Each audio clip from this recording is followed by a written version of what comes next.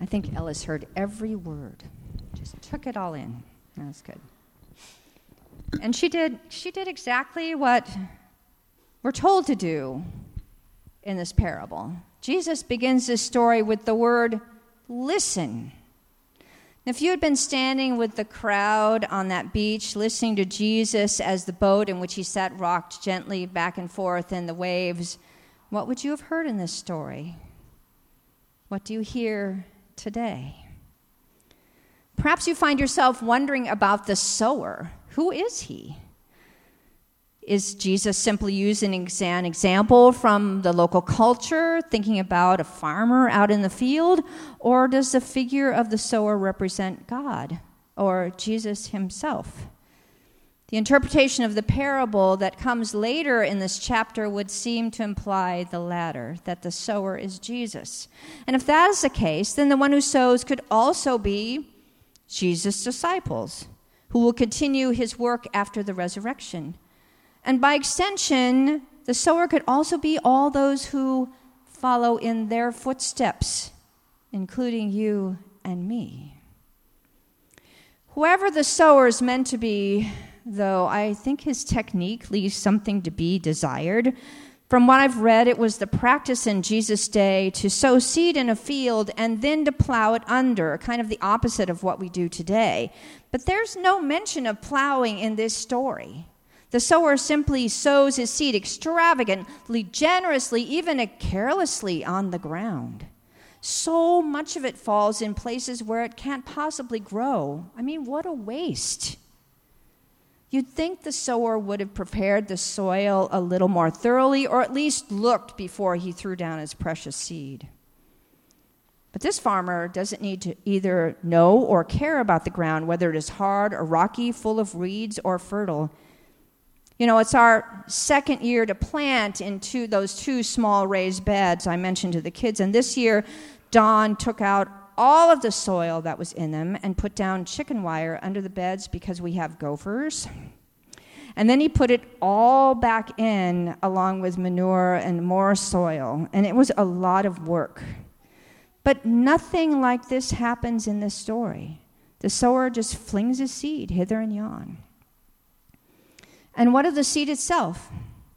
Jesus doesn't specify what was being planted. Was it wheat or corn or flax? Was it organic? Was it GMO or non-GMO? Well, we don't know, and I guess it doesn't really matter.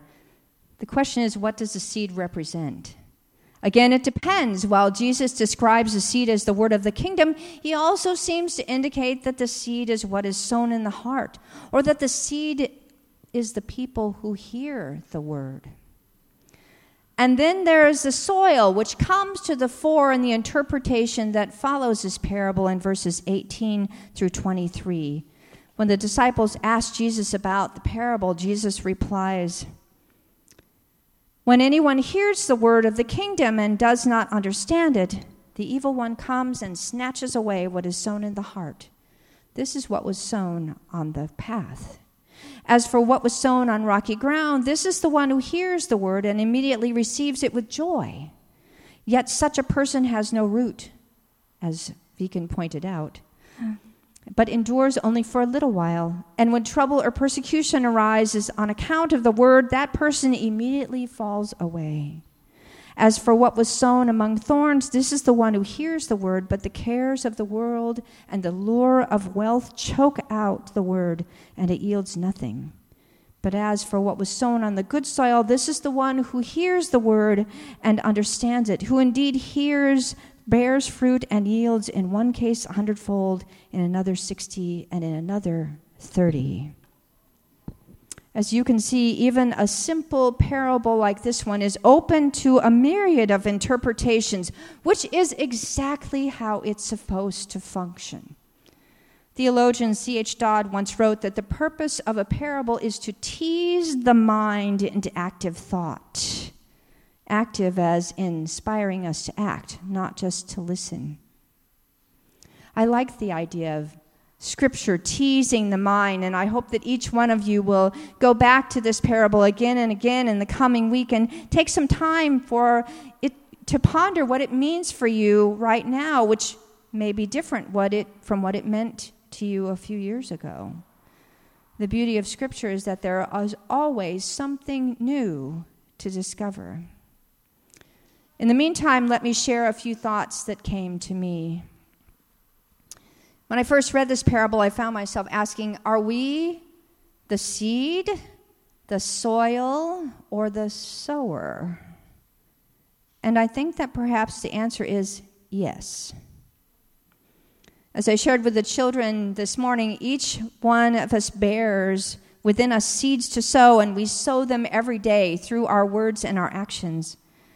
Sometimes we sow the seeds of bitterness and distrust, resentment and jealousy.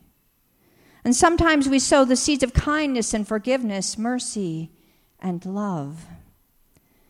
Though the circumstances of our lives affect the kind of seed we are capable of sowing, we do have a choice in the matter.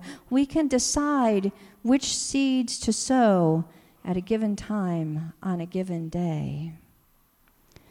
Likewise, our church has a choice about the seeds that we sow as a community of faith. Do we sow seeds of welcome or exclusion? Hope or discouragement? Are we planting judgment and fear or faith and joy? Are we playing it safe by only using the seeds that we have used before, or are we willing to take risks and try some new varieties? Do we only share the seeds of our faith with those with whom we are comfortable, or are we willing to offer them to people who are different from us? Food for thought, indeed. We are also the soil on which the seeds of God's kingdom are sown. So the question is, what kind of soil are we?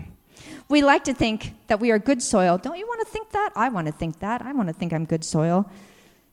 But we have to admit that Jesus' words and actions sometimes confuse us. We want to be fruitful, but when trouble comes, we sometimes find ourselves questioning our faith. Not necessarily a bad thing, mind you. We hope to produce a bountiful harvest, but it's hard to follow Jesus when we're busy raising a family or handling medical issues or going to school or working hard to pay the bills. It gets very hard.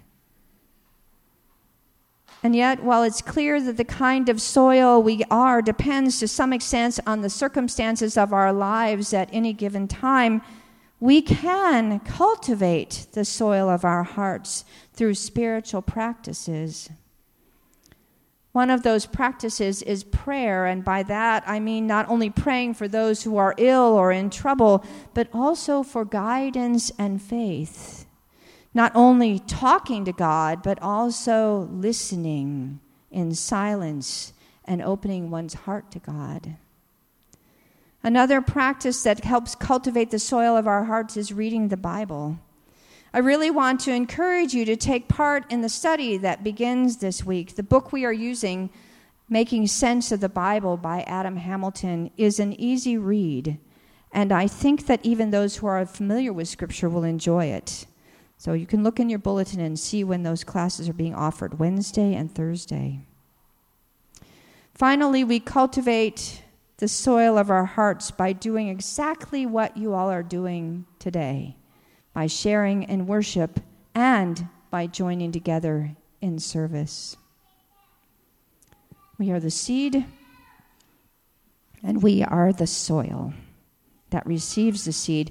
We're also the sowers who choose where and when and how to sow. We certainly sowed seeds this past week during Vacation Bible School. Oh, we sowed them with all of our hearts as we tried to help the children discover their strengths in God over and over again in many different ways, in songs, in stories, in science projects, and crafts, and recreation. They heard the message that God gives them the heart, the courage, the wisdom, and the hope, and the power to be God's heroes who help others and share love. Perhaps Vacation Bible School should be a model for all of our endeavors in church. For as you can see from the bulletin insert, a lot of people did some pretty generous sowing last week. There was no holding back, no hoarding of time or energy. We sowed with enthusiasm and hope, and yes, with joy. Of course, we have no idea whether the seeds that we planted will grow, though from all appearances, they were well received. That was not always true for Jesus. When he described the various soils and in his interpretation of the parable, he was speaking from experience. For the parables of Matthew 13 are sandwiched in between stories of opposition to Jesus and the gospel that he sows. He was all too aware that those who listened to him, including his own disciples, would respond in a variety of ways, some resisting, some opposing, some questioning, some discounting, some joyfully accepting.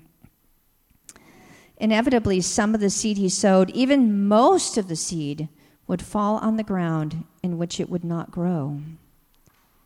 And yet, despite that fact, and even when he knew he would die for it, like the sower in the parable, Jesus continued to sow God's grace and love extravagantly, generously, even carelessly, trusting that there would be a harvest.